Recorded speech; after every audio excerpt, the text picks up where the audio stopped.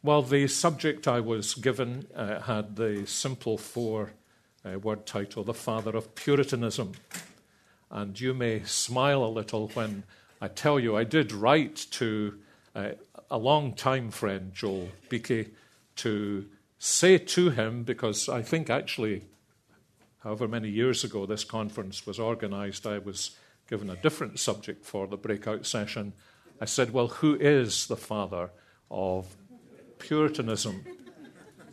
Because I somewhat share the conviction that Steve Lawson mentioned earlier on today, that the father of Puritanism was really John Knox, who, as you heard, ministered in England, became a royal chaplain, was actually offered a bishopric, which wisely he declined, but was the individual in many ways responsible for what we often think of as one of the driving principles of English Puritanism. But I always knew what the answer was. He very patiently explained to me, most people think it was William Perkins.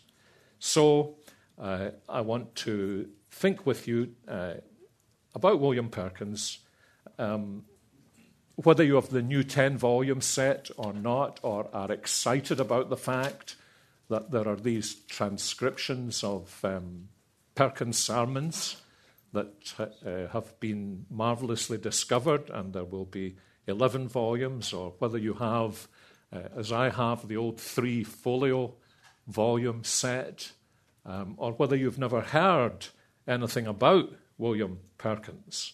I think there are some important lessons to learn from him.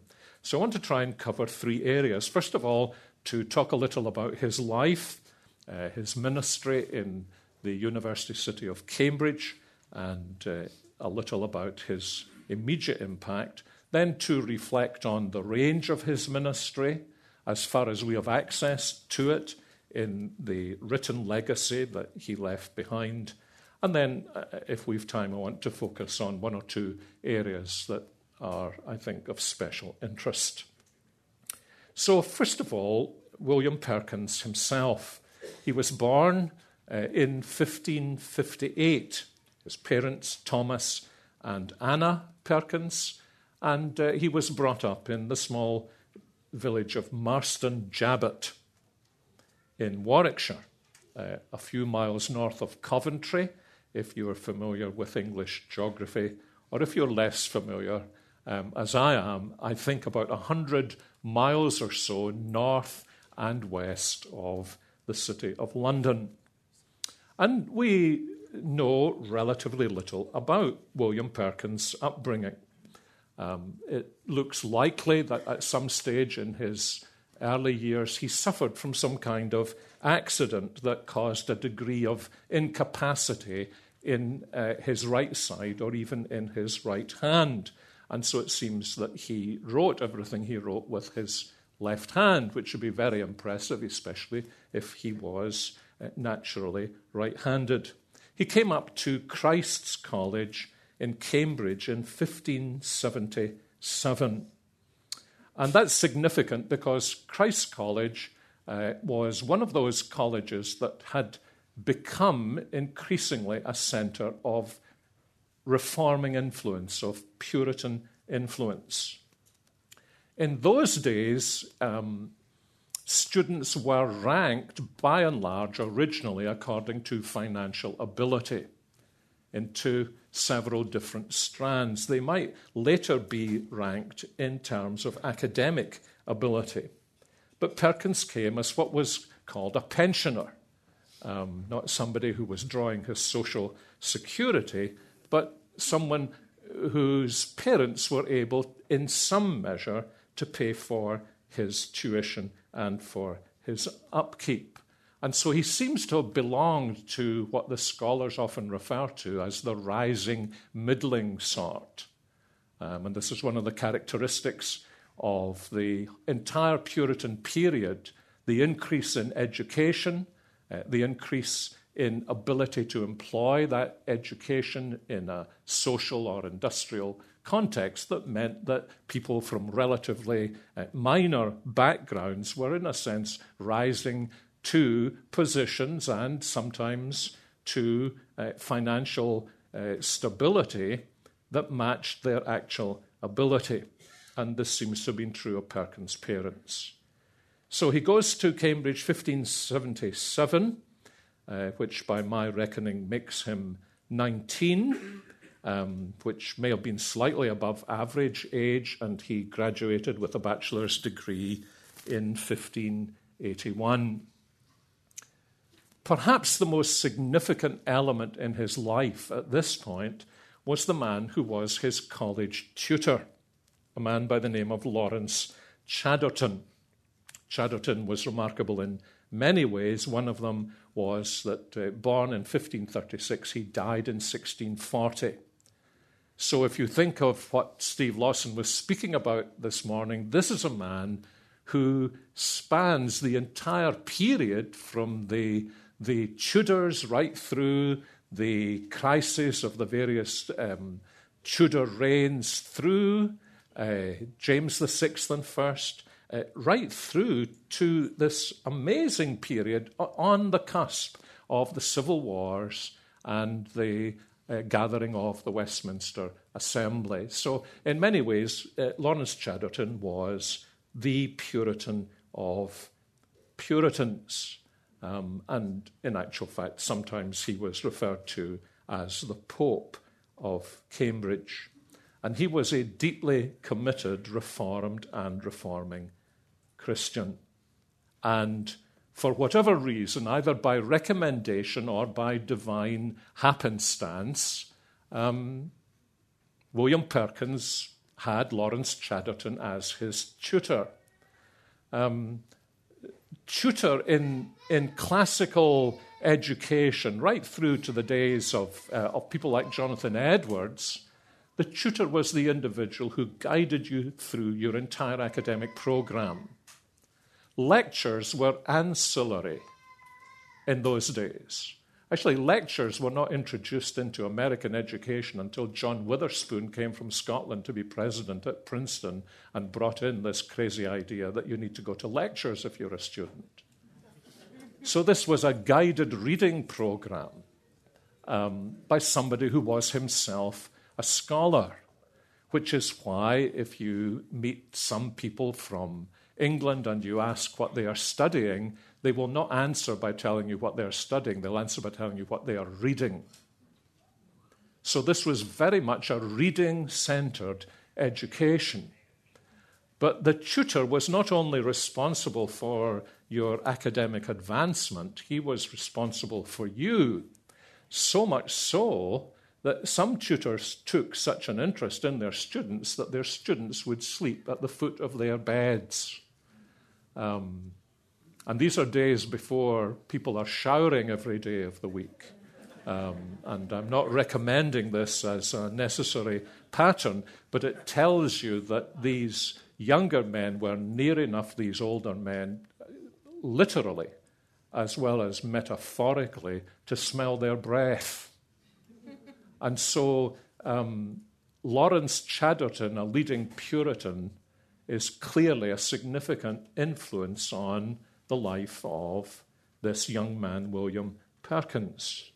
But he didn't come up to Cambridge as a Puritan. And probably the best-known story about him that has come down through the years is the incident that seemed to prompt in him a sense of the need for moral and spiritual renewal.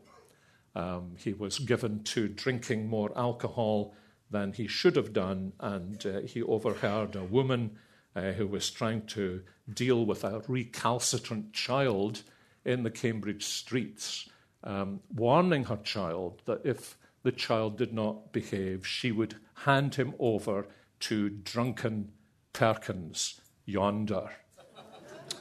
And whether that story is apocryphal or not, I rather suspect that it is some indication to us that William Perkins' personal lifestyle was far from being a Christian one. But he was brought to faith in Christ. He remained in Cambridge, and God filled him with a tremendous evangelistic zeal. So he began to preach. He especially went to the jail in Cambridge to preach to the prisoners. He was known to accompany prisoners to the gallows and seek to point them to Jesus Christ, a tradition, incidentally, that continued, at least in Scotland, right through to the 19th century. And those of you who know something about the great worthies of the middle part of the 19th century may have read of their experiences in accompanying people to the gallows. He then graduated with his master's degree in 1584, and the key thing about that was that it was the master's degree, which traditionally would go back right to the Middle Ages, that qualified an individual to begin himself to be an instructor of others. And he was given a fellowship at Christ's College here in Cambridge. He remained a fellow for the next 10, 11 years till 1595, when he married a woman by the name, interestingly, of Timothy Craddock, with an E at the end of Timothy and an E at the end of Craddock. And the university regulations in those days were a bit draconian to those who wanted to be married. As I remember as a child, they were sometimes, for example, in the British Civil Service, or even in teaching, you marry, you no teach. And so he had to resign his fellowship, believing that Timothy Craddock was worth a college fellowship. They had 7 children, and you'll not be surprised to learn, if you know anything about that period and the lives of many Puritans, they lost 3 of these children in childhood. All the while, however, something more significant than his fellowship had been granted to him, and that was a lectureship. Now, to most of us, a lectureship is actually, in the American academic situation, it's like the lowliest of the lowly in the faculty. So you kind of start from lecturer and you kind of work your way up and you hope that eventually you'll make it to the top. But that's not what being a lecturer meant in mid-16th and early 17th century England. A lectureship was a novel idea invented by largely Puritans in order to do 2 things. One was to be able to call ministers to villages and towns, usually rural places, where there was insufficient finance to be able to finance a minister and give him any standard of living whatsoever. And so people would club together, or a rich man might dig into his pocket and say, let's establish, in connection with the ministry in the Church of England, let's establish a lectureship in which the lecturer's responsibility is to expound the scriptures outside of the stated times of worship. And so this genius idea, actually, meant that it was possible to place the growing number of evangelical young clergymen in places they could never have afforded to go, and the people could never have afforded to pay them, but they could get the ministry of the Word of God. But in addition to that, sometimes these lectureships were appointed quite separate from the local ministry. And as you go through the Puritan period from the Elizabethan age right through into the 17th century, this notion burgeons, so that all over England, no matter what the local ministry may be like, it's possible in this kind of semi-para-church way to establish the preaching of the gospel, the exposition of the scriptures. And this was a wonderful benediction, and it was when William Perkins was still a tutor and a fellow in the college that he was appointed to this lectureship in Great St. Andrew's Church in 1584, just when he had graduated with his master's degree. All of this had actually begun back in the times of the Reformation. this notion that we have to establish the systematic exposition of the doctrines of the gospel and the pages of Scripture. And those of you who know the story of the Reformation may be able to remember that when Zwingli went to Zurich, he absolutely flabbergasted people by saying he was going to preach through the Bible. And he began at the beginning of Matthew's Gospel, and he intended to keep going on. So in Perkins' day, middle of the 16th century, not so long after the death of Martin Luther, this is a revolutionary idea in which he is participating. It was so influential that in 1577, Elizabeth I ordered her Archbishop, William Grindal, who was very sympathetic to the Puritans, to ban these lectureships. Grindal tried to explain to her the importance and value of them, and although he had been appointed Archbishop of Canterbury a very short time, and although he was never dismissed, he never functioned thereafter. He raised her ire and displeasure in that way. And it was in this ministry that William Perkins began to expound the Scriptures publicly in Cambridge, and his ministry had a stunning effect, not only on the student body, on the academic body, but also on the town itself, and also, and perhaps most significantly, on the future. And in many ways, when you review the stories of the big-name Puritans many of us are familiar with, if you ask questions about who's your father spiritually, then you've got to trace this back to William Perkins. William Perkins was the man who was influential spiritually on his successor, Paul Baines. Paul Baines was the man who was influential in the life of Richard Sibbes. Richard Sibbes was the means of the conversion of John Cotton. John Cotton, I'm embarrassed to say, was the man who turned John Owen from being a Presbyterian in his own eyes to being a Congregationalist. So what you have got here is a family tree and a brotherhood of men who are conscious that God has brought them together. And I think that's a very important principle when we think about the Puritan movement, actually of any great movement in the history of the church. It's very rarely that an individual is an isolated individual. I said to Dr. Beakey after his message this morning, how wonderful to think of how much is the answer to his mum and dad's prayer for him. Now, I've known him coming up for 40 years. I'd never heard some of that.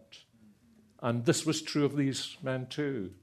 Most of us know the name William Perkins. Not so many know the name Lawrence Chatterton. Most of us know the name Richard Sibbes, but not so many will know the name here of Paul Baines. This connectedness that produces this brotherhood. So central to Perkins' ministry was this ongoing ministry of the exposition of Scripture, expounding the text of Scripture. And as people said, the great thing about that ministry was that his life expounded the text of Scripture that he was expounding in the pulpit. However, rather like Martin Luther and very much like John Calvin, Perkins realized that there was a phenomenon relatively recently introduced into European life that he could seize for the extension of the gospel. And that new phenomenon was the printing press,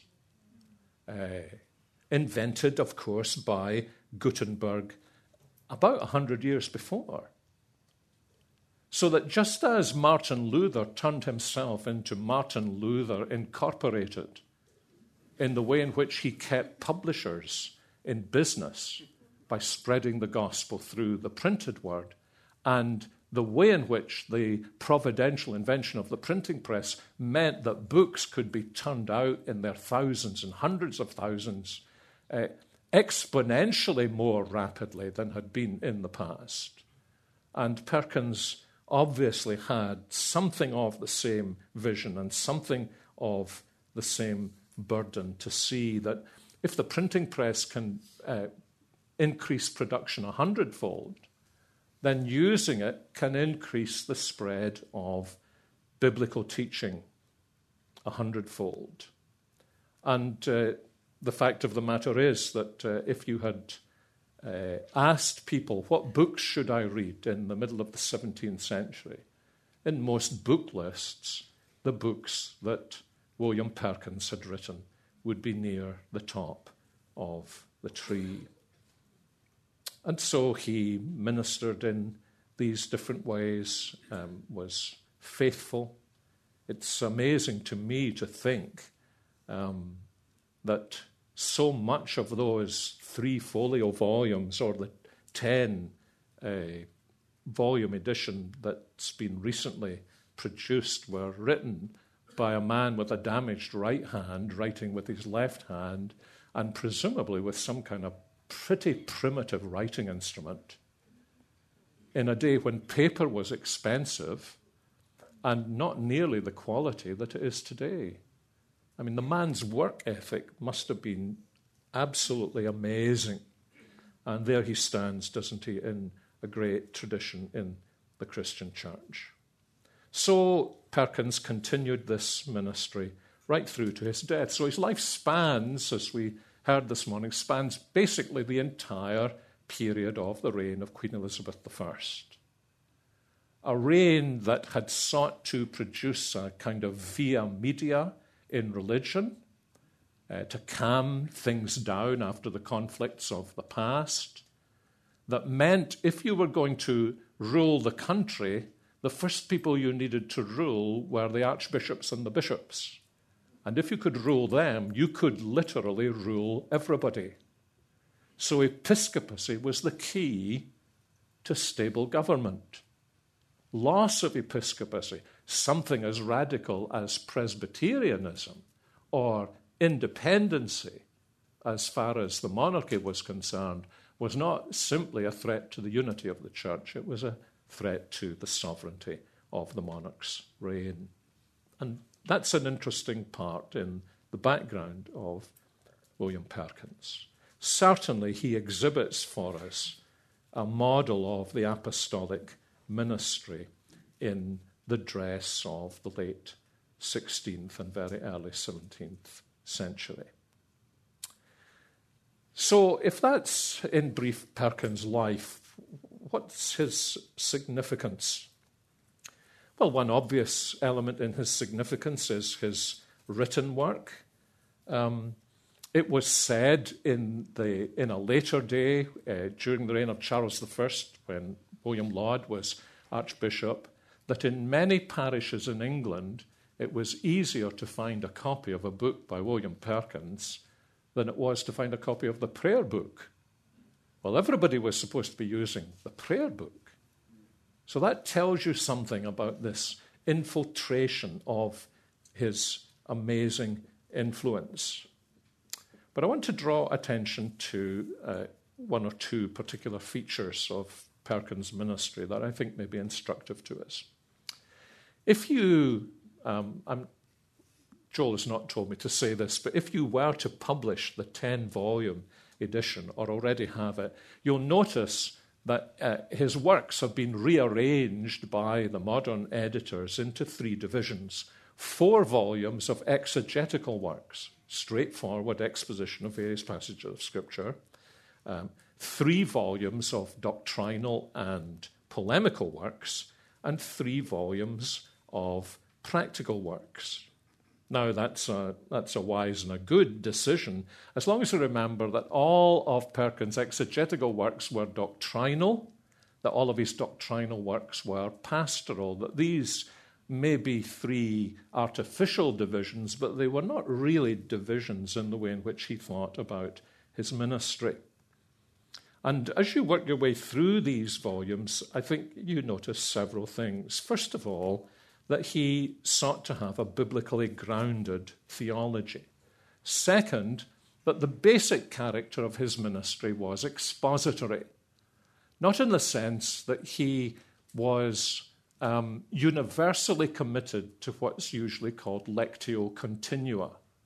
He wasn't necessarily preaching through books of the Bible, although clearly he did this, at least in one of the services that he conducted during the week. But in everything, he saw his responsibility to expound the teaching of Scripture, whether that was passage by passage or text by text or doctrine by doctrine, and to apply it to the hearers. And in those works, we notice something that's actually very characteristic of the Puritans, in some ways even surprising to us moderns. And that is that the fathers of the early period of the church, the first 4 or 5 centuries of the Christian church, appear to have had as much influence on them as the reformers.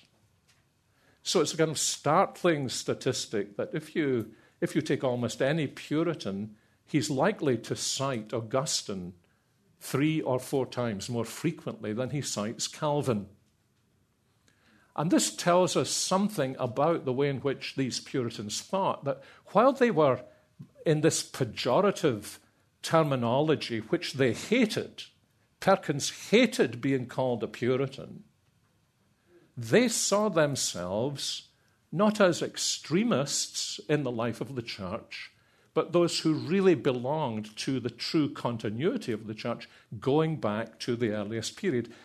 Interestingly, exactly the same way John Calvin did. And so you have this quite profound sense in William Perkins that he saw himself as a true Catholic theologian. Yes, there had been a Reformation, but the issue of the Reformation was that Catholicism had gone bad. And what was, in their view, happening was that Catholicism was being reformed according to the teaching of Scripture, which was better expressed often, not perfectly, but often by the teachers and preachers of the early church. He has a work which is actually entitled Reformed Catholic. Reformed Catholic. And this is an interesting indication to us of the Catholicity of spirit that he had in looking at his ministry in connection with the whole Christian church. His critique is reserved not for Catholicism, but for what he calls forged Catholicism.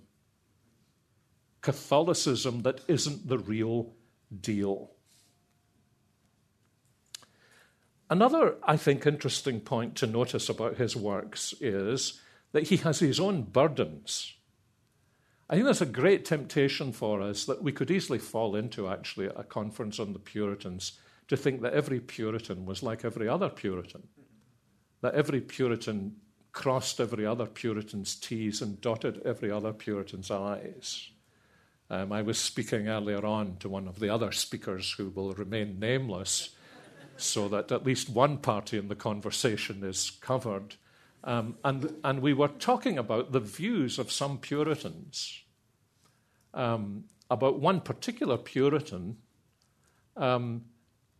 whose views, I think today, would be classified in terms of like the extremists of eschatology in the uber dispensationalists.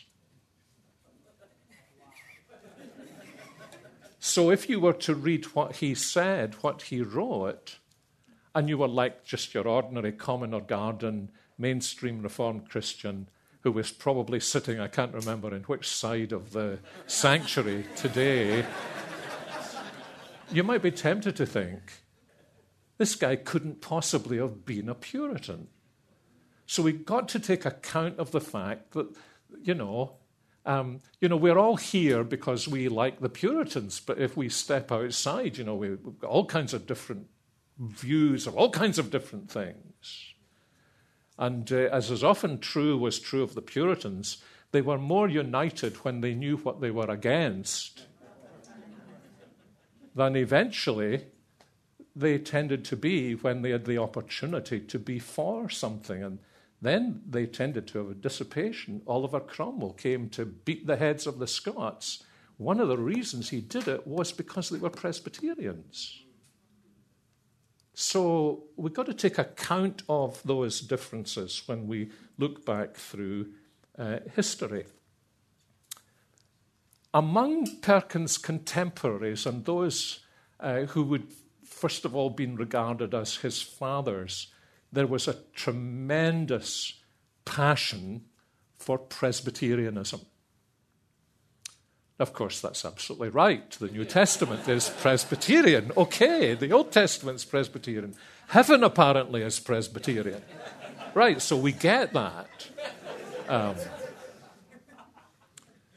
The only problem was later on, when they began to have influence, they realized that they were actually for all different kinds of Presbyterianism.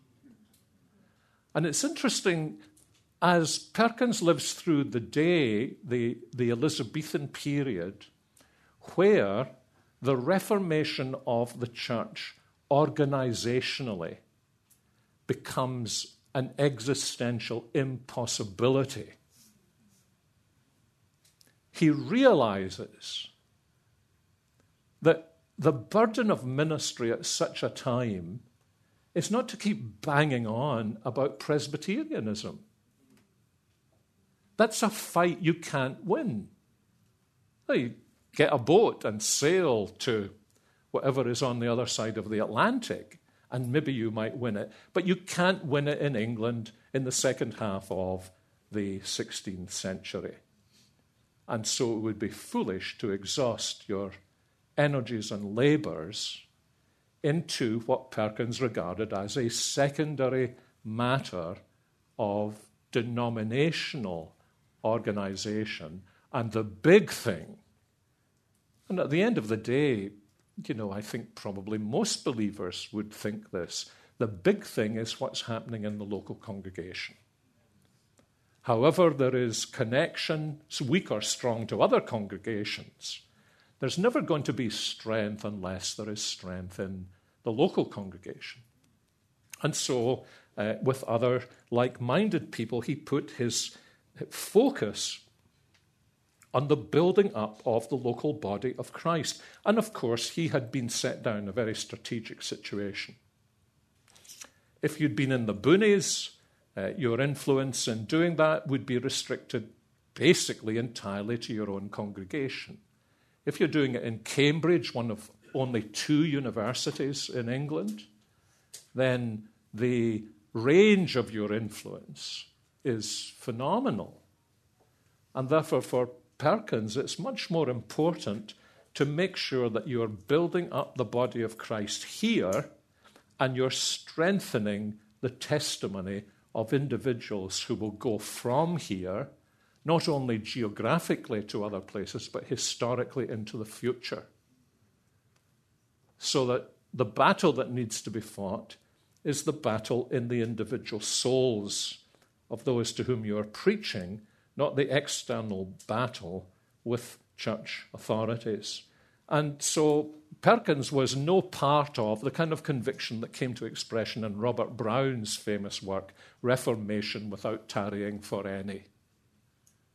His conviction is this: the fact that the Bible says something still leaves you trying to answer the providential question on which he recognized different individuals would differ. At what speed should this be done, and by what means should this be accomplished? And he certainly shared the conviction that was well expressed by Calvin that it's actually possible to lose the positions for which you are struggling by the way in which you struggle for them. And so in Perkins' works, Over the Peace, you find relatively little on those issues because he thought this is not the time for these battles, and certainly this is not the time when they can be won, and they'll not be won in the future or worth winning in the future unless in our local congregations people are built up in the gospel, in Christ likeness. And so he chose his battles. And you see this in largely the exegetical and doctrinal and practical ways in which he exercised his ministry. So I think one of the great things about Perkins is the way in which he understood that the challenge of serving the Lord is always going to be a challenge of faith, and it's always going to be a challenge of wisdom and discernment to discern the times and how to relate the Word of God to the providences of God and to the church of God. And that said, I think it would be true that he lived in a time, as we live in a time, when not everybody moves at the same speed. And it's kind of ironic, if I remember rightly, that Robert Brown, who wrote that famous book, Reformation Without Tarrying for Any, actually ended up back in the Church of England at the end of his day, as though virtually to say, I've fought the wrong battle at the wrong time.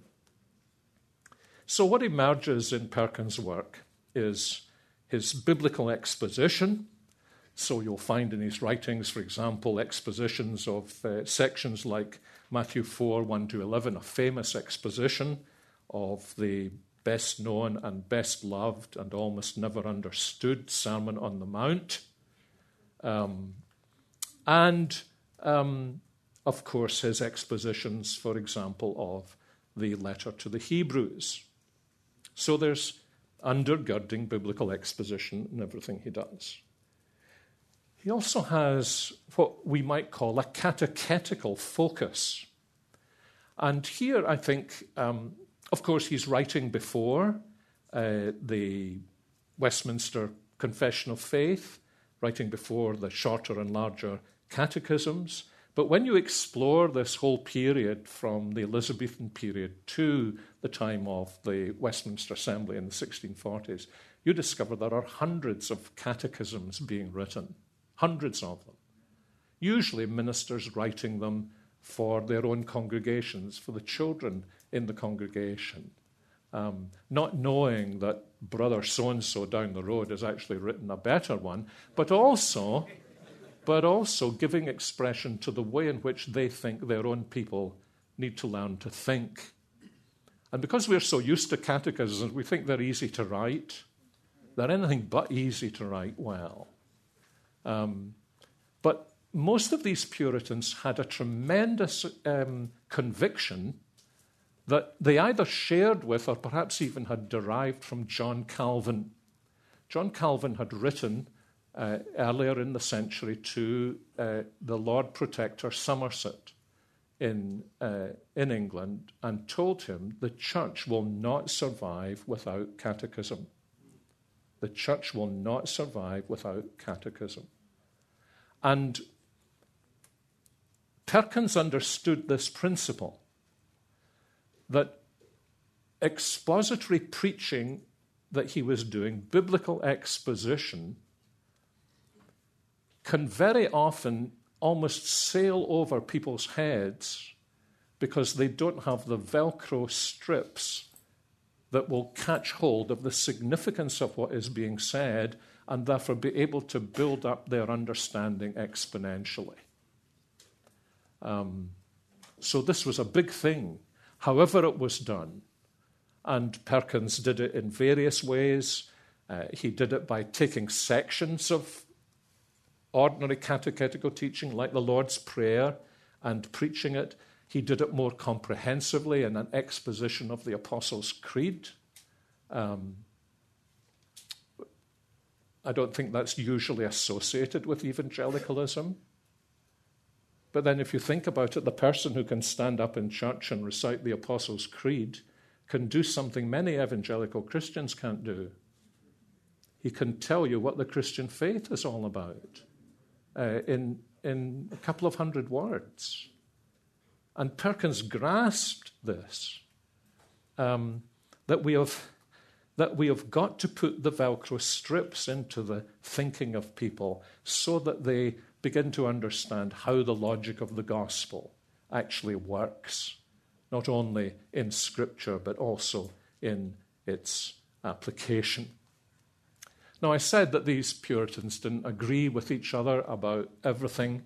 And I think it's probably important for us when those of us who love them and who esteem them, and we're at a conference that is on the Puritans, that we don't fall into the trap of total Puritan hero worship hagiography. So, for example, I mentioned the eschatology of one esteemed Puritan writer. William Perkins believed in the perpetual virginity of the Virgin Mary. Man I regard as a theological mentor, Professor John Murray, said that if Mary remained a virgin, then she was a wretch indeed.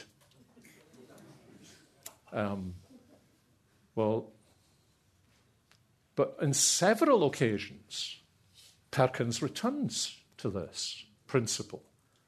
And he quotes finds, or if you don't like it, he tries to find certain indications in Scripture, as, for example, the fact that our Lord Jesus hands his mother over to John and not to any brother or sister.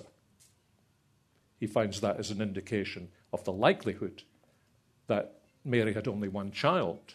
I mean, it's another stretch beyond logic to say that means that she was a perpetual virgin. All I'm saying is that was the view of the father of English Puritanism. And I'm saying it because I don't happen to agree with him. I think it was wrong. I think I share Professor Murray's view. But we need to know that not everybody we appreciate is absolutely perfect theologically. And I'm prepared, maybe you're not, but I'm prepared to cut William Perkins some slack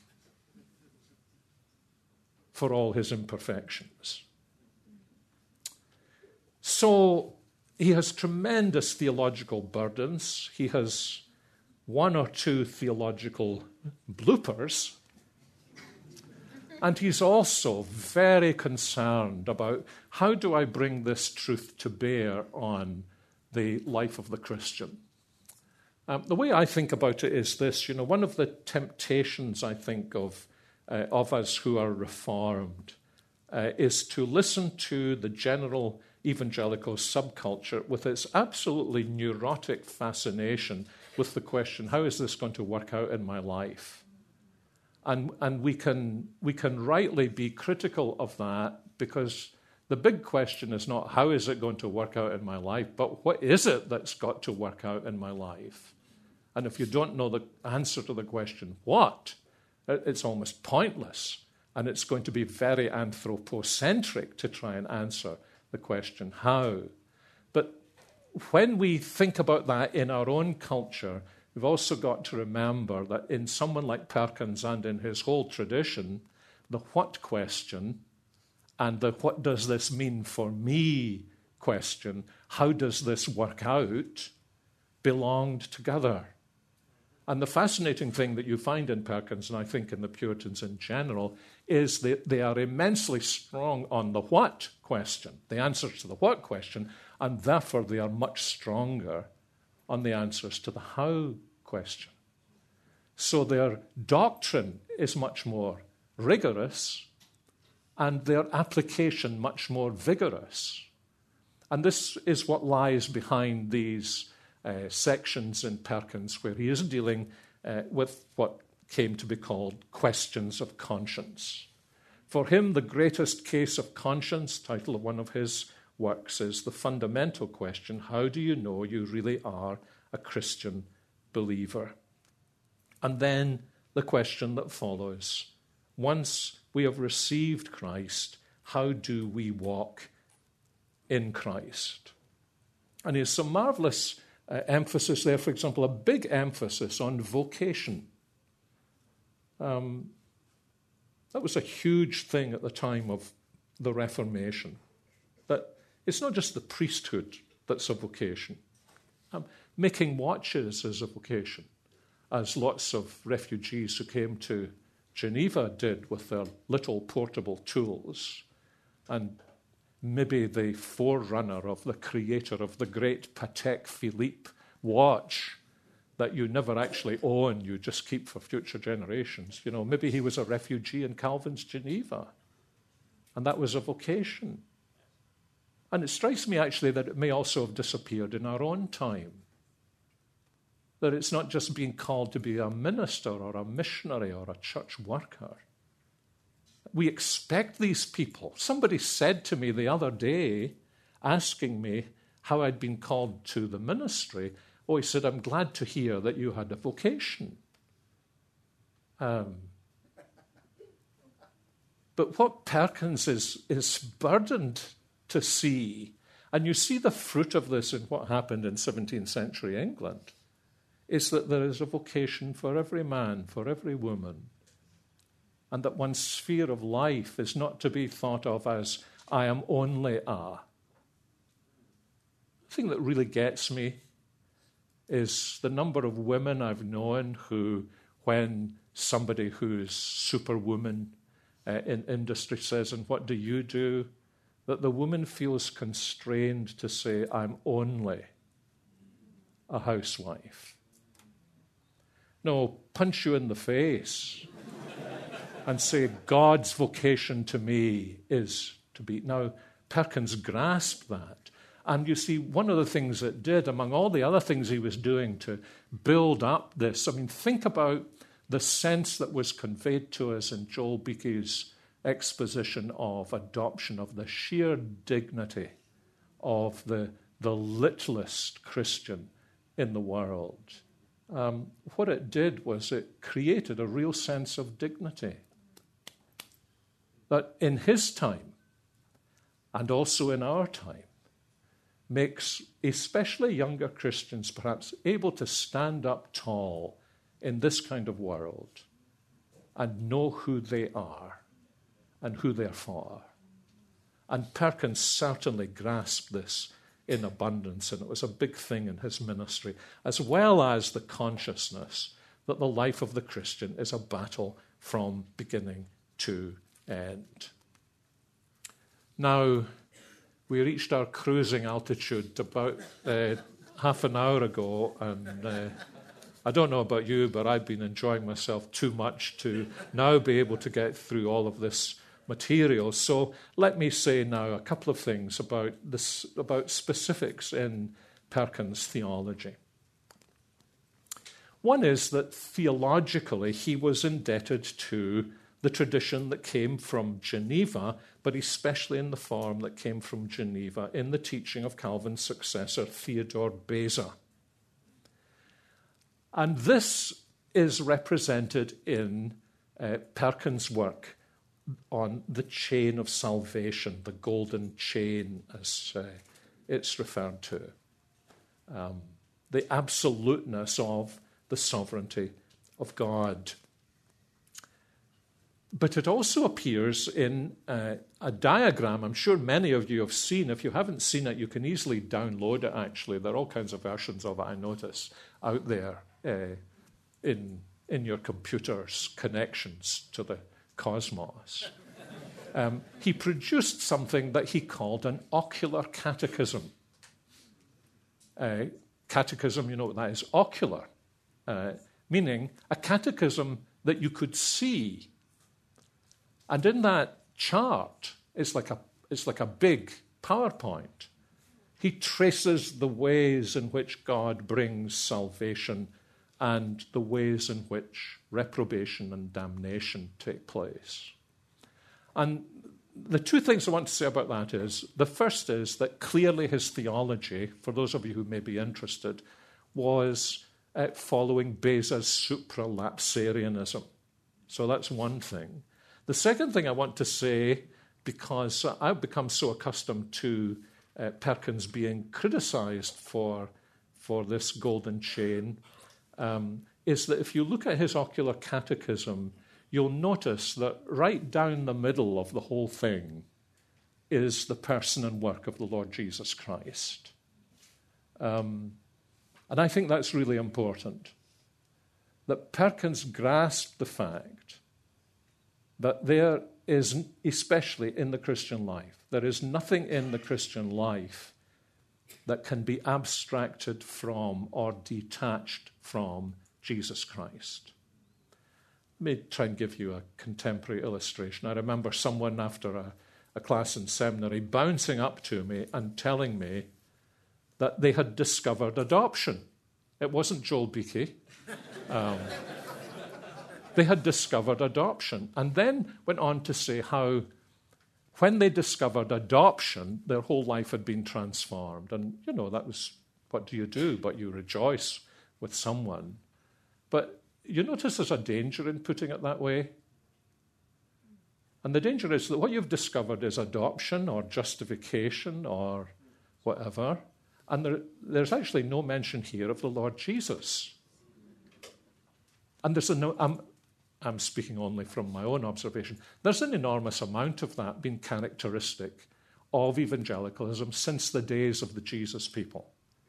You had this glorious experience of being born again, but if I ask you about the cross of Jesus Christ, that apparently isn't a functioning reality in your life. And while Perkins has this tremendous emphasis on our subjective appropriation of the gospel, he never releases that gospel from its center in the Lord Jesus.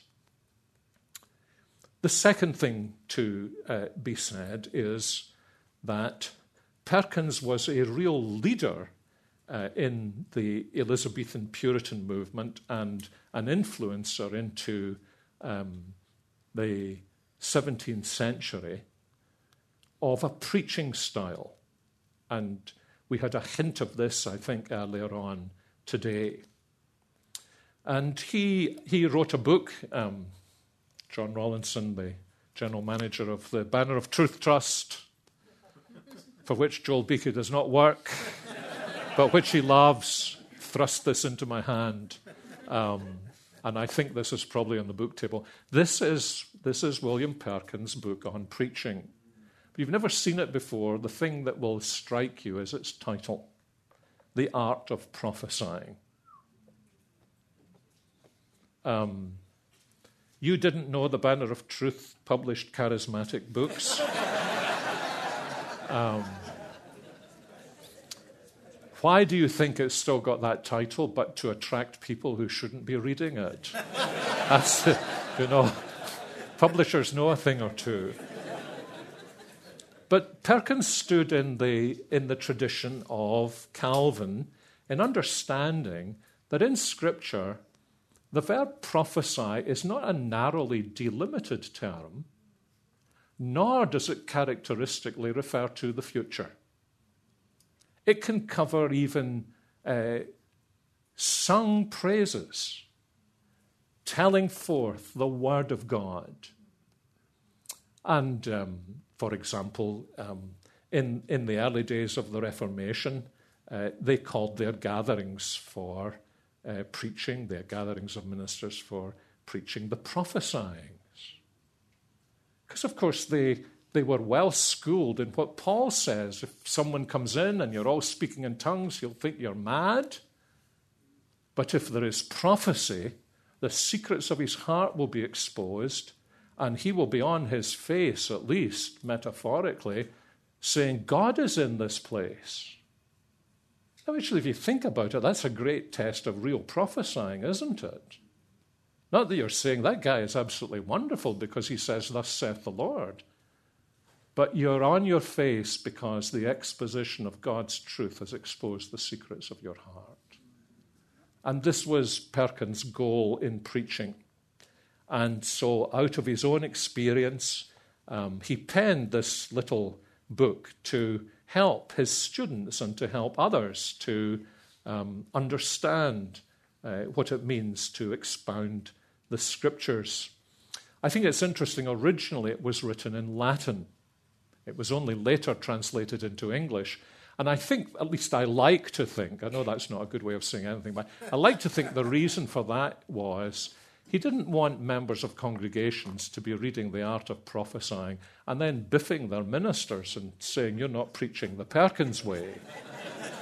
Now, eventually that was able to happen because it was translated into English, but his deepest concern was for his students and for those who would learn to preach. And when you read the Westminster Directory for Public Worship that Steve Lawson referred to from the 1640s, you see a very clear connection between the tradition of preaching that you find in Perkins and the tradition of preaching that the Westminster Divines said. We're not saying that everybody needs to do it this way, but we are saying this is a way we have found to be really helpful.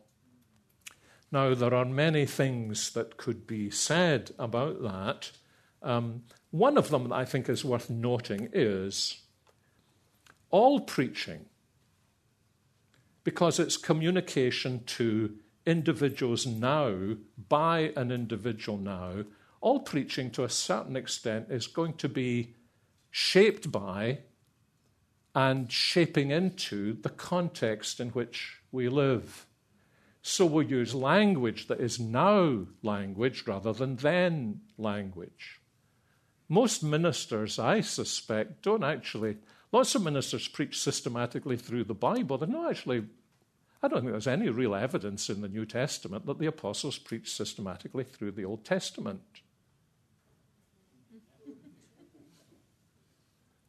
So they were preaching for their times the truth of God, and they were vehicles of that revelation in the first instance, and that puts them in a different category.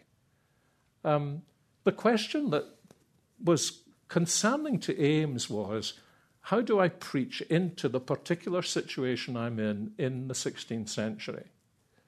And it's pretty clear that one of the things that he did was to take what he had learned in his education and work this out into late 16th century communication.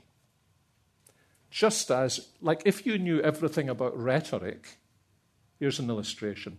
There is a phenomenal difference between the rhetoric of evangelical and Reformed preachers in the 19th century and evangelical and Reformed preachers in the 20th century who would all sign up to the same confession of faith. The rhetoric is different because the times are different. And the chief influence here on Perkins was the influence of a Frenchman by the name of Pierre de la Ramée.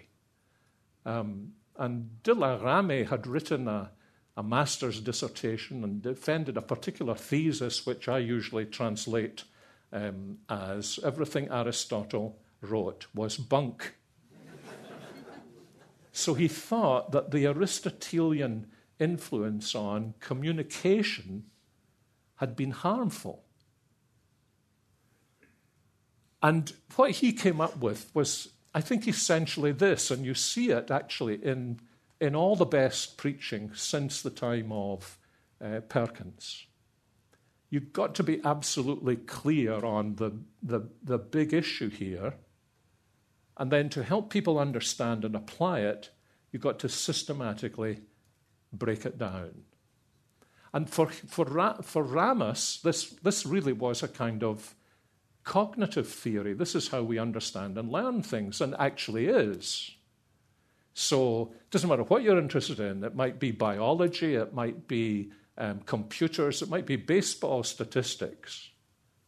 It's amazing the intricacies of it's this and it's not that. It's this and it's not that. And because it's this, and it's this, and it's this. And if you read a few kind of classical Puritan sermons, you'll see that influence of rhetoric in the background. Here's the doctrine. Now we understand what the doctrine of this passage is. Now we can begin to break it down.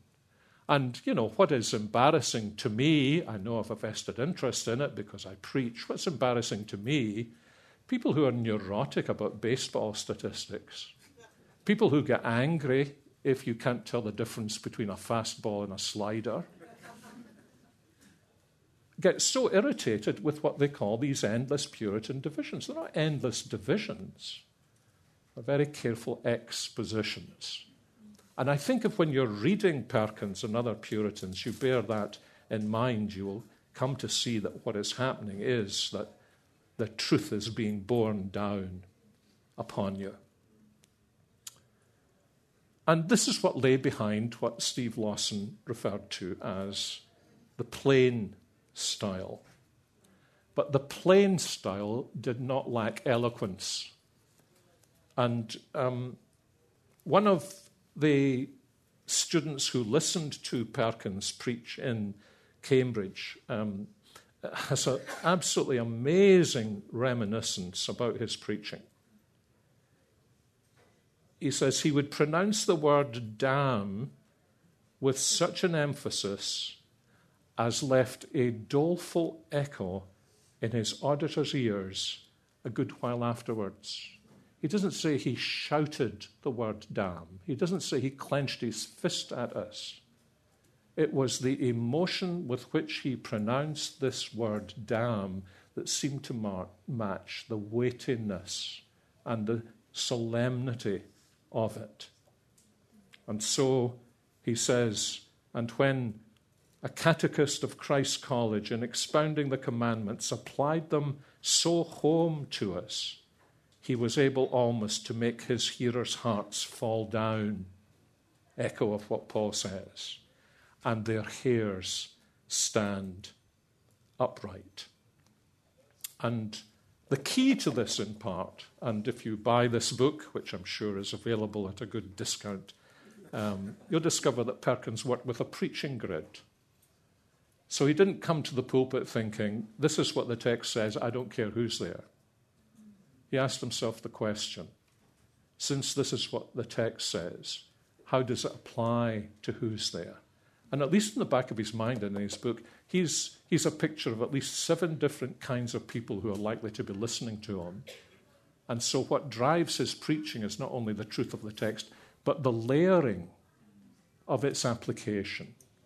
So that was said of his preaching that the meanest could benefit from it, and those who were brightest could often chew on it. And at the end of it, he says this, what lies at the heart of plain preaching? And with this I'd better close. Preach one Christ, by Christ, to the praise of Christ. And as Thomas Fuller, the Puritan age historian, says, his sermons were not so plain but that the piously learned did admire him, nor so learned, but that the plainest could understand them. Well, thanks for flying with me. Be sure to join Ian Hamilton's flight tomorrow. Let's pray together. Heavenly Father, thank you again for helping us to sit at the feet of someone who taught your word, who lived the life of godliness, who encouraged your people. We pray whatever our vocation is, that we may be nurtured by your word of truth and helped to live it out for your glory. So we pray, raise up in our own times plain preachers who know how to expound and to apply the truth of God's word. And for those of us who seek to be preachers, we pray that you would grow us and help us to be more and more fruitful among the people to whom you have sent us. And this we pray for our Saviour Jesus' sake. Amen.